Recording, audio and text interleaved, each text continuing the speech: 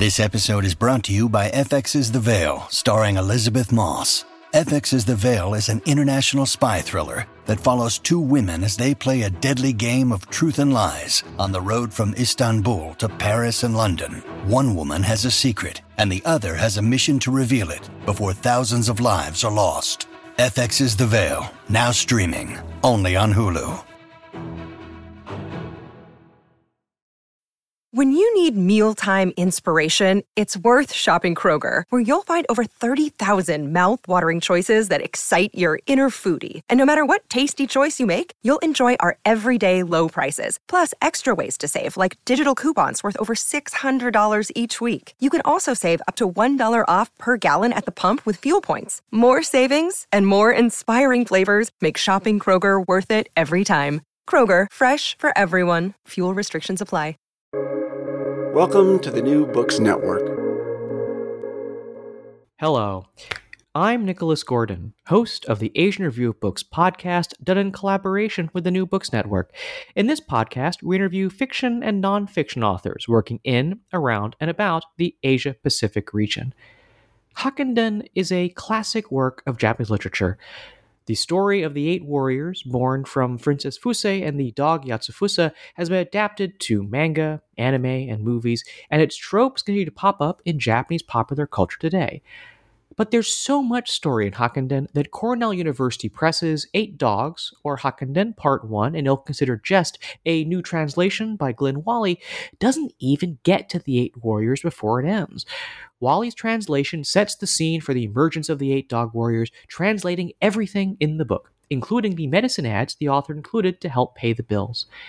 Glenn Wally is a professor of Japanese literature at the University of Oregon and author of Good Dogs, Edification, Entertainment, and Kyokutte Baken's Nanso Satomi Hakkenden, the first monograph-length study of Hakkenden, a landmark of pre-modern Japanese fiction. In this interview, Glenn and I talk about what makes Hakkenden so special, Glenn's translation choices, and how the book's themes and tropes persist to the present day. So Glenn, thank you so much for joining us on the Asian Review Books podcast today. I wanted to maybe start with the context behind 8 Dogs' creation, kind of one of these classic Japanese novels. I guess, who was the author? What was he like? And kind of, he spent a long time writing this book. He did. So first of all, thank you for having me on. And yeah, the author is the absolutely the place to start. He's a fascinating figure. So his pen name is Kyokutte Baken, and he was a professional author.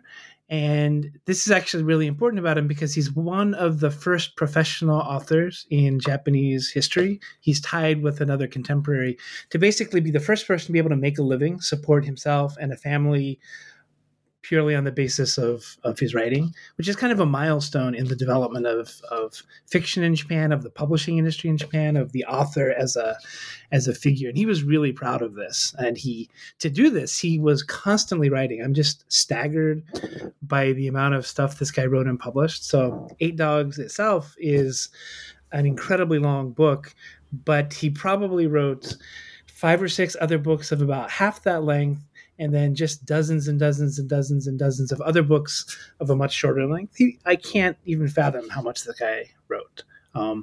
But he had to do this to feed himself and his family, and he was also proud to do this because this was, much better than what he had been born into doing. He was a samurai. That is, he was born into the samurai ruling class as a child, but there was really no future for him in that. He dropped out of the samurai class as a young man, as a teenager, and kind of wandered around the city, trying his hand at various things before he settled on writing popular fiction as his career of choice.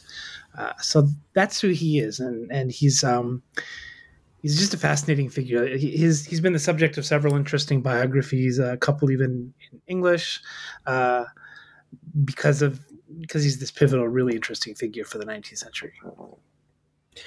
And yes, more broadly, kind of what's Japan like at this time? Like, I believe this is completed kind of before Perry shows up. So this is kind of this is kind of like the very tail end of that era of Japan. Kind of what's the broader context for what Japan is like at this time? Yeah, this is really, we can think of this as Japan really on the edge of Perry's arrival. So he dies in 1848, and Perry shows up 5 years later. This book gets finished in 1842, so about 10 years before Perry arrives. So it's kind of, we can think of it as traditional Japan and kind of its last stage of development, if you will. So a couple of things I always stress when talking about this with people is that it's a country that's at peace. That is, it's been, the civil wars of the medieval period have been over for a couple of centuries. And even though the country is ruled by a class of professional warriors, and that's the class that the author is born into, none of them have seen action. None of their fathers saw action. None of their grandfathers or great-grandfathers. They have to go back, several generations before anybody in these warrior families had actually been in a battle. And the government never lets them forget that they're at peace. But I think that's also something that people are probably grateful for, right? I mean, I can't imagine what it would be like to live in a country that has not seen war, for that long, right? I don't think anybody reading this book today can imagine what that would be like.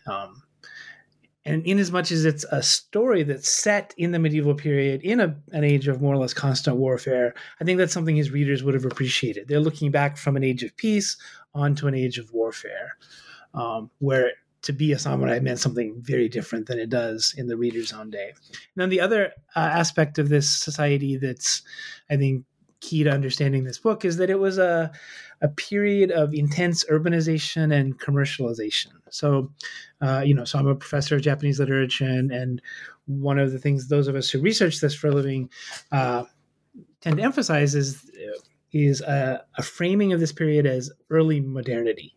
So it's not quite the modernization process that we get into in the late 19th century once Perry arrives, but it's also a period when society is starting to take on features that we would kind of recognize as, oh yeah, that kind of feels modern. And one of these is, so I mentioned the author Bakin as a professional author. Well, what that means is that there's a publishing industry where books are being printed, mass distributed, sold for money. There's a financial infrastructure that allows authors to get paid for their manuscripts on a regular basis. Not quite a royalty system yet, but he's there's a system, right? To be able to make money from this means there are systems in place, right? And these books are being distributed more or less throughout the country. You can buy them, you can rent them. Readers can expect that if something is being serialized, that the next volume is actually going to show up at some sort of regular interval. All of this shows a degree of commercialization that starts to feel familiar to those of us who were raised in a modern media environment. So this is a function of urbanization and this booming cash economy. So one thing that struck me kind of reading this first part of the translation, and I should stress it really is a first part. There are lots of books after this one, but this is only the first part of the story, and it's all preamble, but a lot still happens. What makes this part of the story so important among kind of the wider narrative of Eight Dogs? It really sets up the narrative framework for it. So after the parts that are in this volume, we meet the 8 dog heroes of the title. So we haven't actually met them yet, right? This book is named after these 8 dog warriors, but we don't even meet them. We just lead up to their birth, essentially. Not even really their birth, but their pre-incarnation birth, I guess, at the end of this volume. But all of this stuff that goes before their birth is important to understanding how they come to be who they are. So these opening 14 chapters, I think of it as kind of a prologue.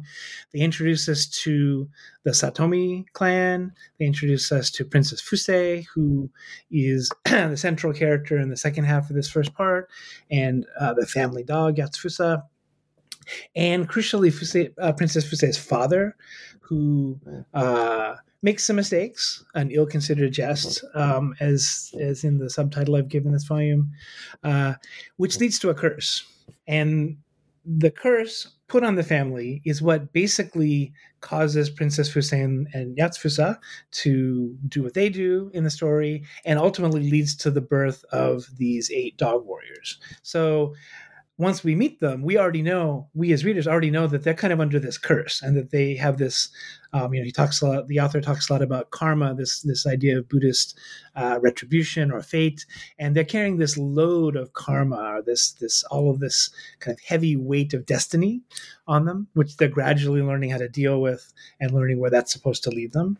And so, without these first 14 chapters, none of that is there. So it's kind of self-contained in that the Princess Fuse arc ends here, but at the same time, without this, the rest of it just doesn't make sense. So one interesting thing you do in this translation is you translate everything. And you mentioned before kind of the growth of a publishing industry. And, you note in the book that one of the ways the author kind of funded this work was to kind of sell ad copy in his novel, which you translate.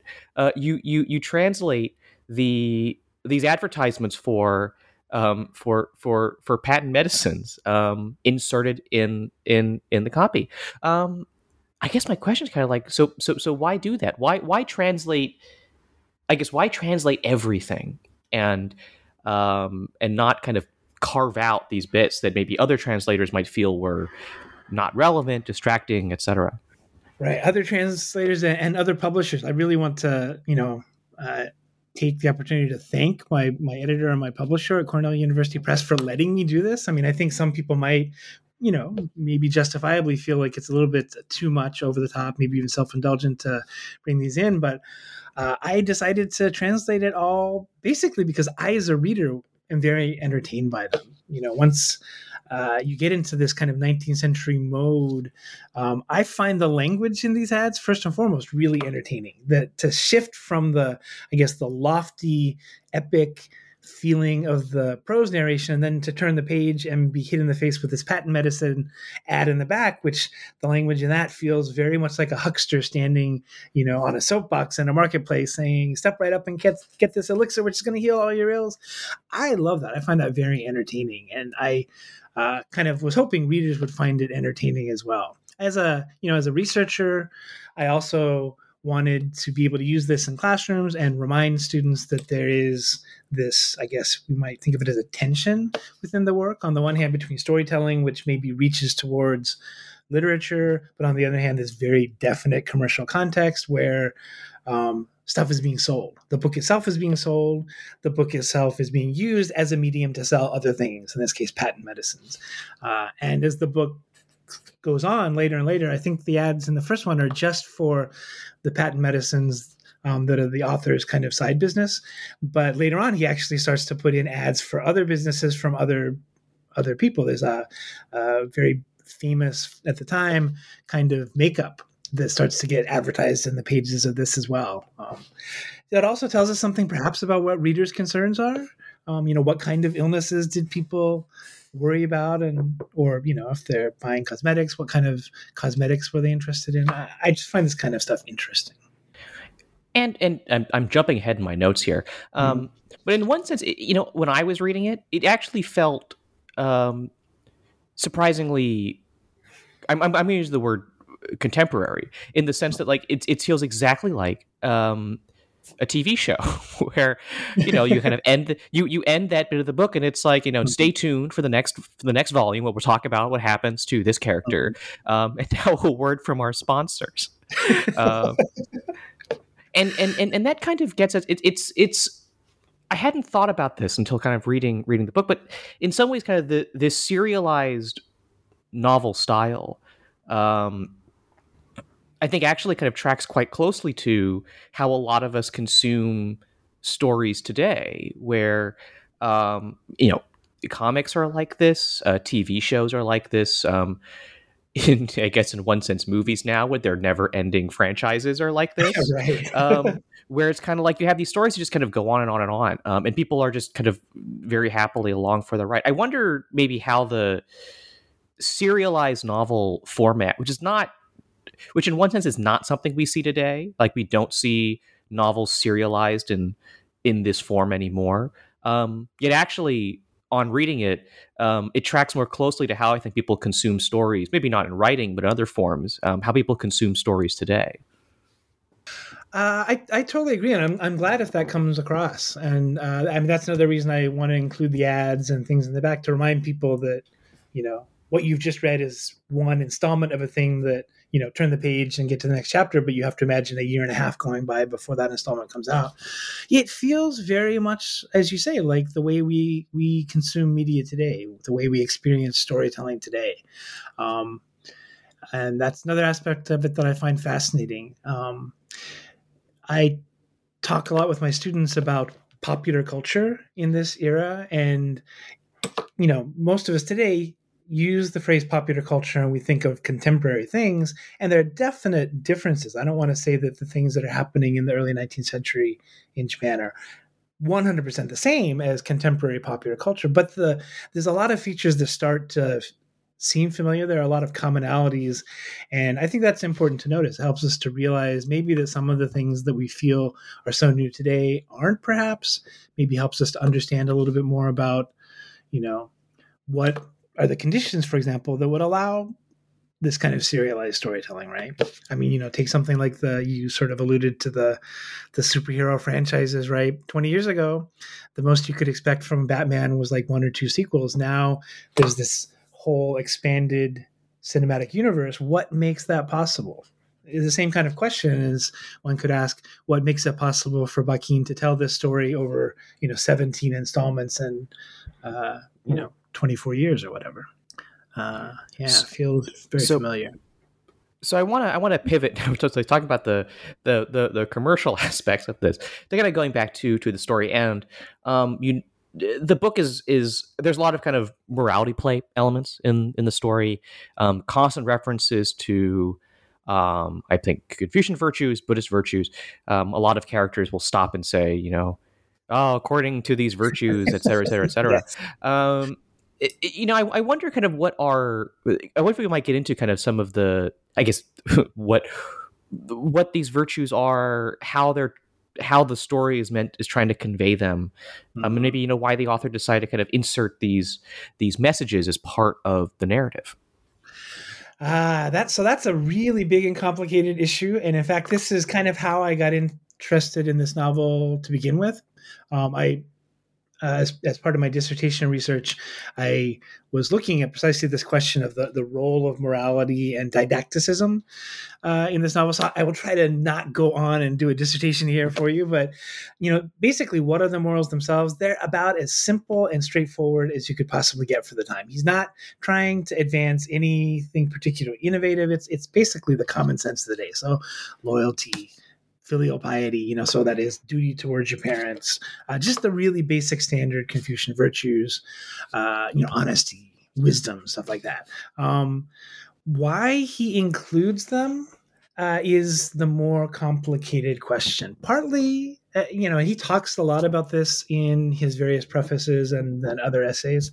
Part of it, I think, is because he feels this is really the way to construct a good story. And I think if we think about like didactic storytelling at its most abstract, it's really about making sure the audience is satisfied by how the thing ends.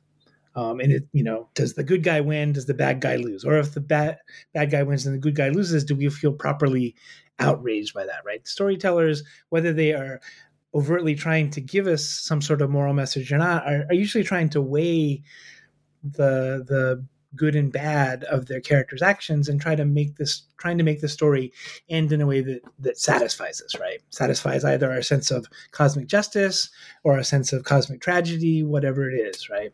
And so he's kind of trying to think just very explicitly about that, I think. But also, there was an assumption in elite intellectual society in this time that fiction was not respectable, that fiction was at best kind of a waste of time, and at worst something that could actively corrupt the morals of the people. And it was definitely not something that somebody with a samurai background and education was supposed to indulge in. And people did, but to do that, they kind of had to pretend that they were doing it for other reasons than just being entertained or to just entertain people. So there's another way in which all of this morality is kind of his camouflage to keep the government censors at bay or to keep people from criticizing him. and his readers for spending time with this. So I guess what I'm saying is we can sort of take it either as a purely structural device. We can take it as sincere because, I mean, who's going to argue with something like, loyalty? Of course, it's good to be loyal, right? Or we could take it as on slightly detached level as something he needs to do to create a space for himself to tell this kind of story. How seriously did audiences take this? It's always a really big question for people who read fiction from this period. So Eight Dogs is it's now a kind of classic story in Japan, and it's been adapted into lots of different forms. I think I kind of looked around and there's anime series based off it. There's so yeah, it's definitely been adapted to other mediums, and it continues to hold relevance in Japan today. I guess why has the book remained popular? And how have some of its characters, like Princess Fuse or Yatsufusa, how have some of its characters kind of transcended maybe the book itself to the present day? I guess I would say there's maybe two reasons why it's remained popular. And one is that the story itself is just amazingly entertaining. And it's entertaining on a plot level, which means that it's really easy to sort of adapt it or take bits and pieces of it and employ them in another form, either calling it Eight Dogs or working them into a different story. But the basic story ideas, I think, are just like really fascinating to anybody. The idea of these 8 brothers who have this sort of tragic beginning, these magical items that unite them. They have marks on their bodies which identify them as brothers to each other. So when they meet each other, they sort of recognize each other as coming from the same karmic background.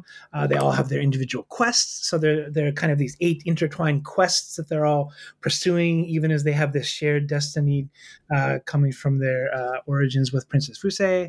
All of this stuff, they're shapeshifters, there are monsters, there are wizards, there are magical items, magical creatures. It's just got everything in it. Battles, large-scale battles, small-scale battles. It's just got all the swashbuckling stuff you could imagine. There's even pirates in this book. So I think it's just this rich mine of story motifs that have kept it alive through the years. Some of the characters themselves, I think, have remained iconic, like Princess Fuse. And then some of the character ideas, I think, have become iconic beyond the story itself. So I'm thinking, as you mentioned, there are lots of anime, manga, film, TV adaptations that are straight, calling themselves Eight Dogs, even if they might be changing the story.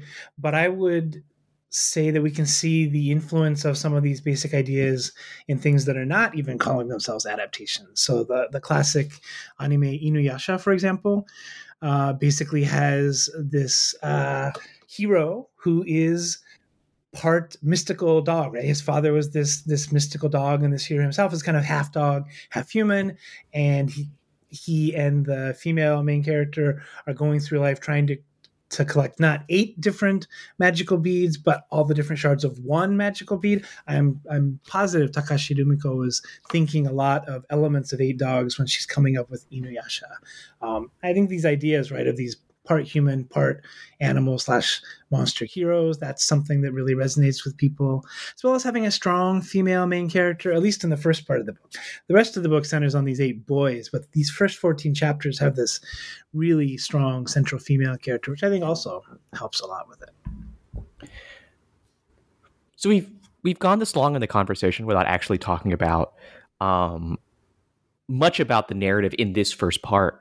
And you've subtitled this part kind of an ill-considered jest. And I wonder if you might spend a little bit of time just explaining what that ill-considered jest in the story actually is.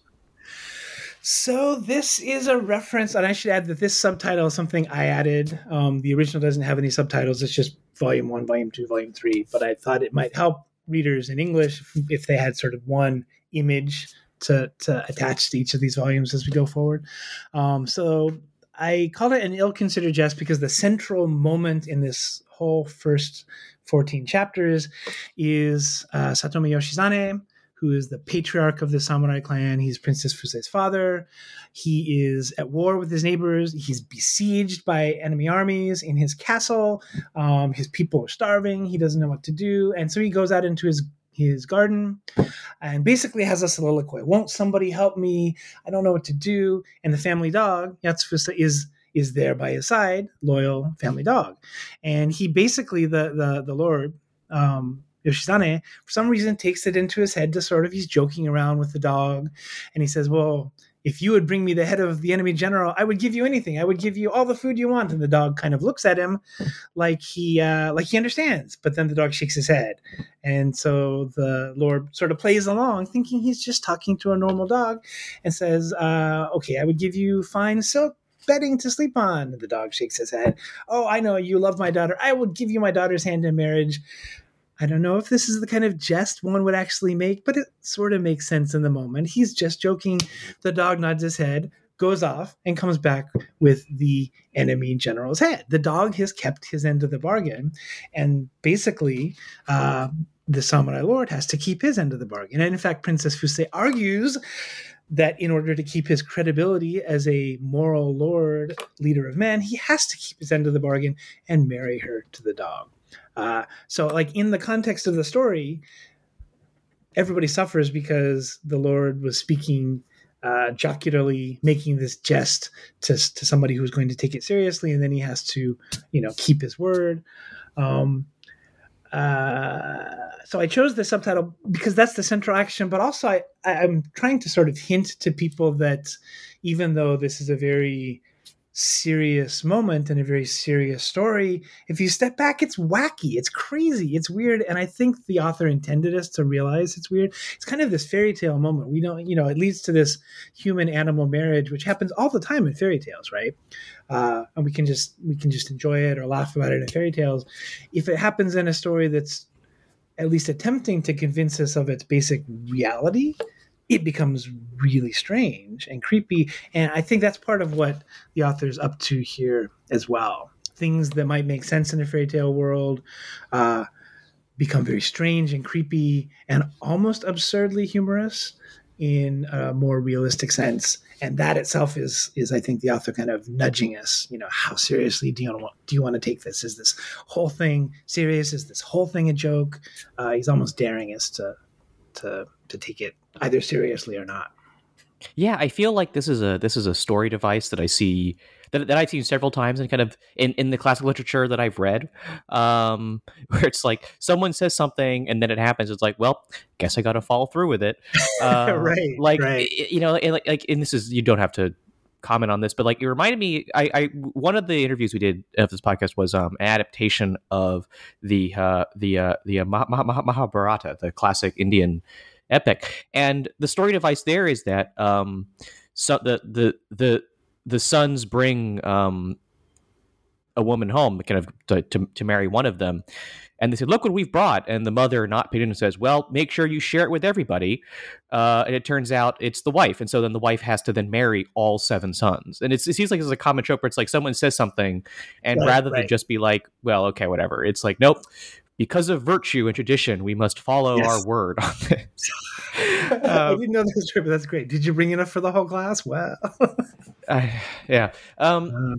So I think I'd like to end by maybe allowing you to kind of give a teaser as to what happens in the next volume.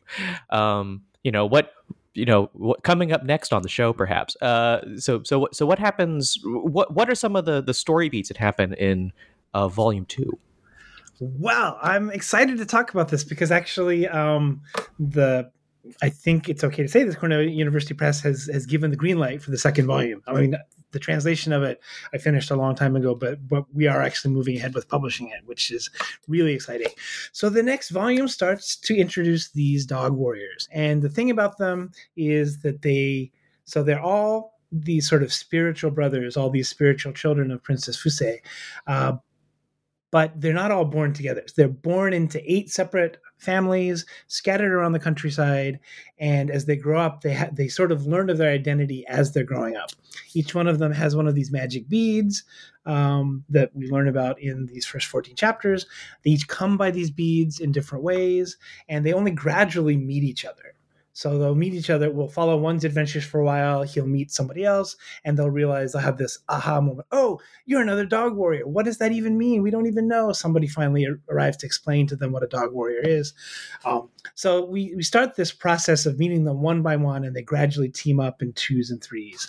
At the same time that we're meeting them, we're meeting them in the context of their own individual troubles. And so the first one we meet, and second volume spends a lot of time with this guy, is a kid named Shino. We meet him as a child. We follow him from his birth up into young adulthood. And among other things, he is the son of a disgraced former samurai, and Shino himself is kind of lost, and then he's orphaned at a fairly young age. But he inherits this quest from his father. His father had been entrusted with his master's magic sword, and always meant to return it to him, but couldn't because of his disgrace. So with his dying breath, Shino's father gives him this magic sword and says, "Find a way to return this to my former master. This is my dying charge to you." So Shino then inherits this quest, and we follow him on this quest. People are always trying to steal this magic sword from him. In fact, they do. So one of the things, I'm not going to spoil it, but we basically follow him for a while where we know that the sword he's carrying is not the real thing because it's been stolen, but Shino doesn't know this. It gets complicated. So that's one of the big arcs we find. And then he meets other ones of these dog warriors, eventually learns who he is, and starts to team up with them. And sometimes when they meet, they're at odds with each other. So we see these people fighting who we suspect actually are brothers, but they don't know it yet. This is part of the drama of what's going on. In part 2, His Master's Blade is the subtitle we're going with. Ooh, snappy. I can't wait to read it. So with that, thank you for listening to an interview with Glyn Wally, translator of the new translation of 8 Dogs or Hakkendun, Part 1, An Ill-Considered Jest. I do have some final questions for you. We've kind of talked about what's next for you, which is this volume 2 of the translation. But are there any other things you want to talk about? Any other new projects? And apart from that, also, where can people find your work? So my big project right now is finishing the translation of this. So, 8 Dogs has kind of been this life project for me. I have a scholarly book about it. So anybody who's really interested in some of the larger themes I was talking about or the social context of it could look for that. It's called Good Dogs, Edification and Entertainment, and 8 Dogs. It's from Cornell East Asia series. But aside from that, this is really the main project. Volume 2 is ready to go, and then I will be starting to, I've already translated it, but I will be starting to edit and write an introduction for Part 3, which will hopefully come not too long after Part 2. Yeah. So you can follow me, Nicholas Gordon, on Twitter at NickRIGordon. That's NickRIGordon. You can go to AsiaReviewBooks.com to find other reviews, essays, interviews, and excerpts. Follow on Facebook or on Twitter at Book Reviews Asia. That's reviews plural. And there are many more author interviews at the New Books Network at newbooksnetwork.com. The ARB podcast is on all favorite podcast apps, Apple Podcasts, Spotify, and Stitcher. Rate us, recommend us, share us with your friends. If you want to continue to support us writing in, around, and about Asia. Stay tuned for who's coming up on the show. But before then, thank you so much, Glyn, for joining me today. Thank you so much for having me. It's been a pleasure.